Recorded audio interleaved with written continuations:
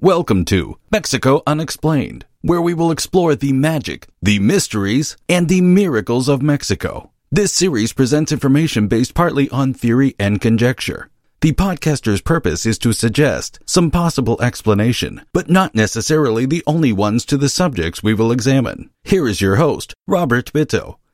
Welcome, and muy bienvenidos, to episode number 13 of Mexico Unexplained, where we examine the magic, the mysteries, and the miracles of Mexico. Broadcasting from sunny San Diego, California, I'm your host, Robert Bitto. Today on Mexico Unexplained, we will examine a curious 900-year-old skull found in Mexico in the 1930s. It appears human-like, with a bulging forehead, no brow ridges, and a small mouth. At first glance, it is otherworldly. Is the skull from an alien, or alien-human hybrid, or is it from a dwarf, or child with an extreme medical condition? We will first look into the history of this skull.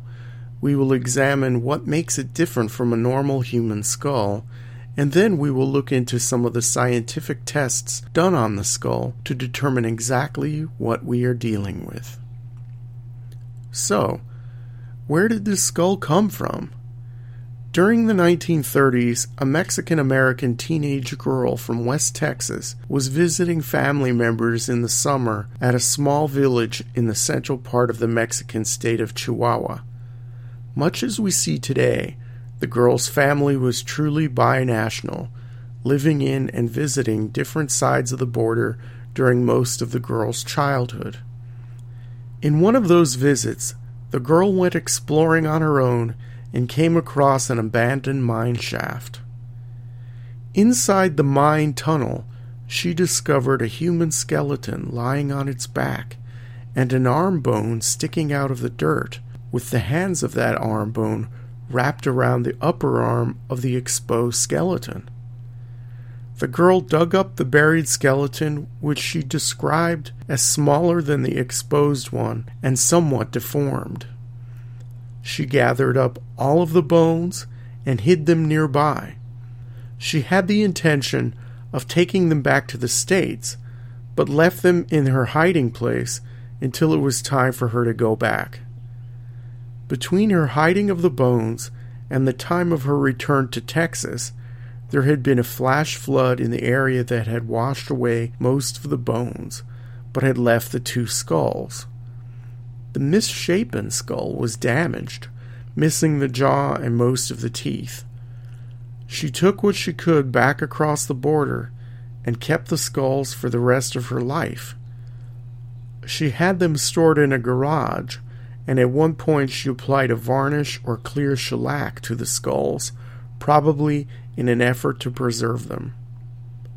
The girl, who would die well into her 70s, told the story of the skulls but a few times and could never recall the exact location or the town she had visited at the time of her discovery.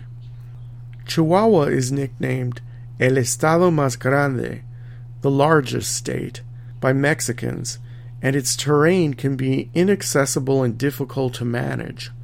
The girl only knew that it was near the Barrancas del Cobre, known to the outside world as Copper Canyon, the largest canyon system in the world, in the remote Sierra Madre Occidental.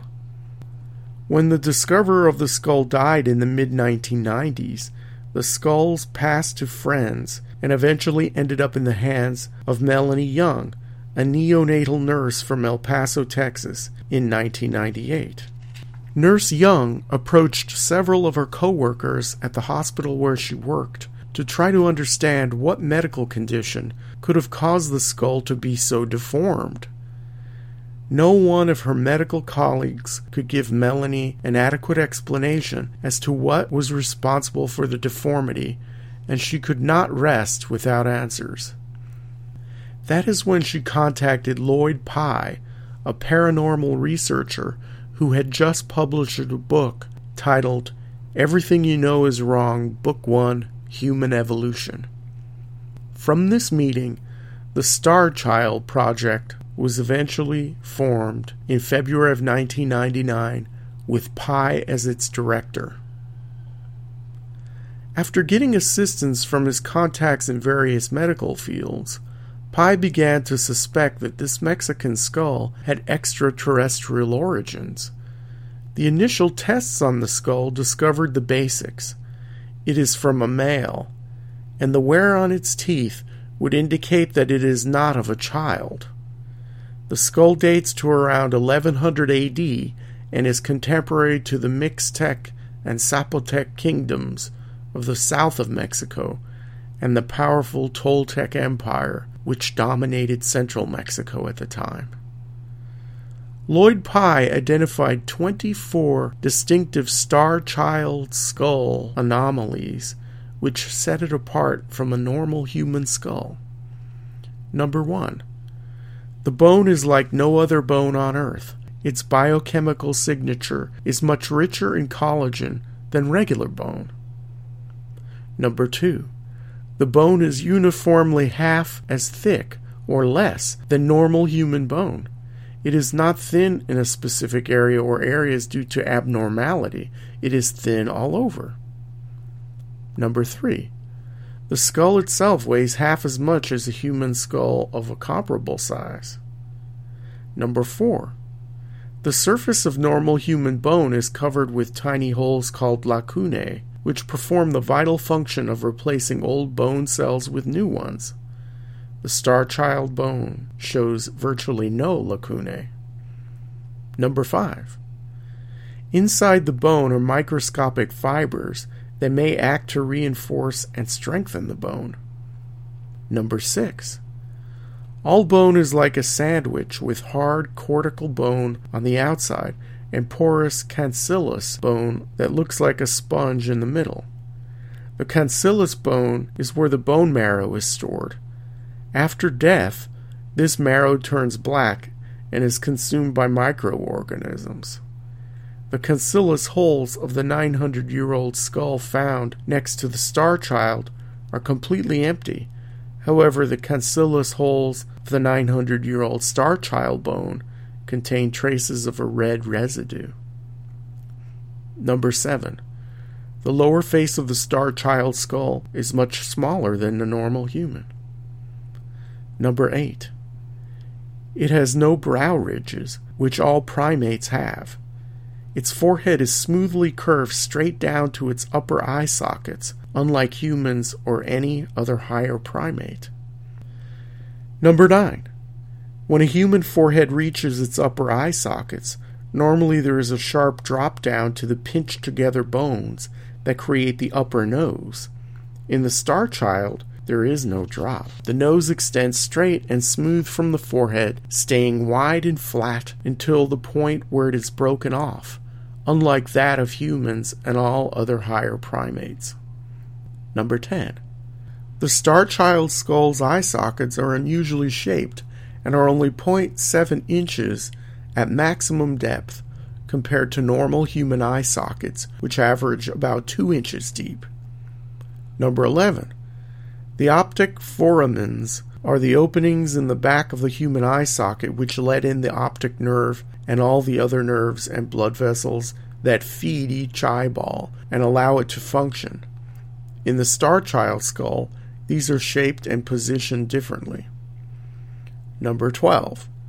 The Starchild skull has no frontal sinuses, an extremely rare condition. Number 13. All that remains of the Starchild's lower face is the right side maxilla. The roof of its mouth was flat, lacking any sign of normal human arch, and like all of the lower face, it is much smaller than that of a normal human. Number 14. The Starchild's zygomatic arches, his cheekbones, are broken off, but from the small fragments that remain, it is clear that the space between the cheekbones and the other bones of the face is much smaller than it would be in a normal human. This is significant because the chewing muscles for the lower jaw pass through this space, and so must have been much smaller than in a normal human. Number 15. Human chewing muscles attach from the lower jaw to the side of the skull, extending over a large area of the skull. The Starchild's chewing muscles cover only about half as much of the skull. Number 16. The Starchild Skull's ear holes are positioned lower on the head than in a normal human. Number 17. The Starchild's inner ears are approximately twice the size of normal human inner ears. Number 18. The Starchild's neck muscles attach in a way that indicates it was a very small neck relative to typical humans, no more than half of normal size. Number 19. Human neck muscles normally attach at an elevated point in the rear center of the occipital bone, the rear bone of the skull. That elevated point is called the external occipital protuberance, or inion for short. All humans, and indeed all primates on Earth, have an inion. The Starchild Skull does not. Number 20. In addition to the external occipital protuberance on the outside of the skull, there is an internal occipital protuberance on the inside. This functions like a shelf, holding some of the weight of the brain. While the Starchild does not have this internal shelf, it is much smaller than it would be in a normal human. Number 21. Though the rear of the Starchild skull is widely expanded and greatly flattened, this is not the result of deliberate binding or cradle boarding. This was verified in 2004 by Dr. Ted Robinson and his team. Number 22. At the top of the rear of the Starchild's head is a noticeable crease at the rear of its sagittal suture, where it meets the lambdoidal suture. The only possible way this can happen in a human skull is if there is an abnormal fusion of the sagittal suture. A CAT scan showed that no such abnormal fusion exists in the Starchild skull. Number 23. The Starchild skull's physical size is one of a small adult in the range of 5 feet tall, or an average 12-year-old. Which means its brain should be about 1,200 cubic centimeters. An average adult has 1,400 cubic centimeters of brain. Instead, the Starchild has 1,600 cubic centimeters of brain. And the last one, number 24.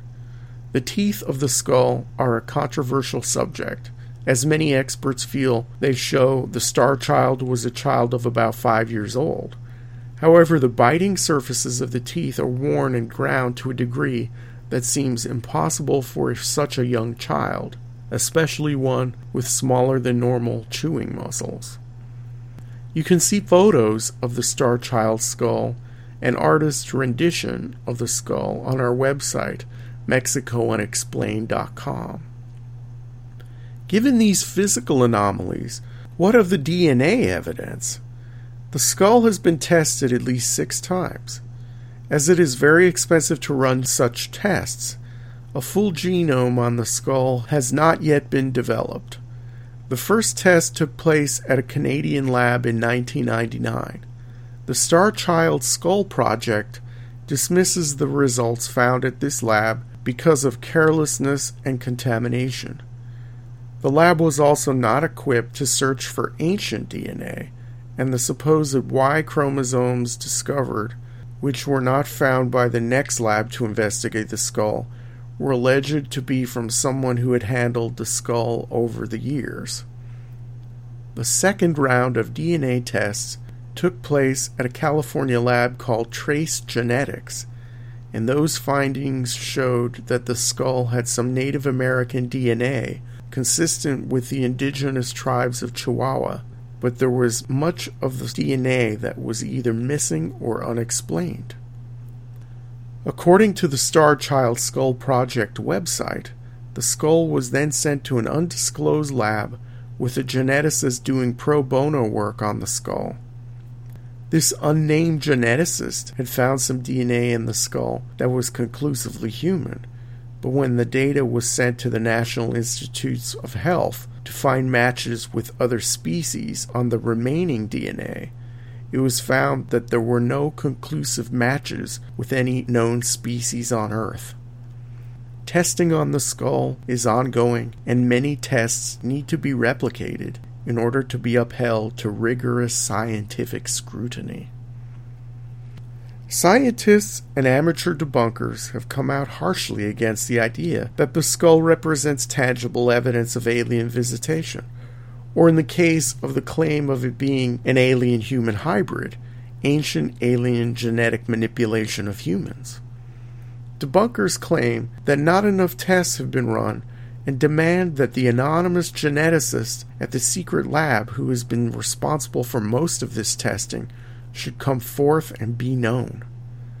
Others dismiss anything to do with extraterrestrials out of hand and say that the simplest explanation is often the correct explanation, that the skull belonged to an unfortunate human, a dwarf, suffering from massive deformities, or a child with a case of Hutchinson-Gilford syndrome, or simply hydrocephaly.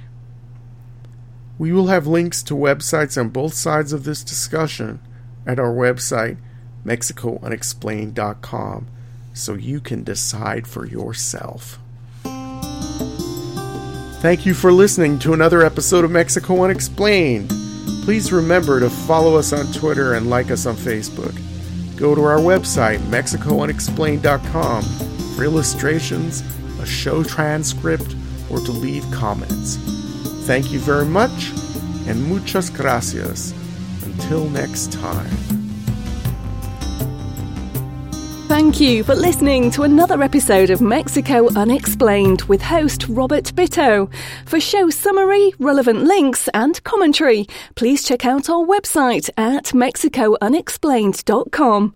Like us on Facebook and be a part of the conversation. Adios and hasta la vista.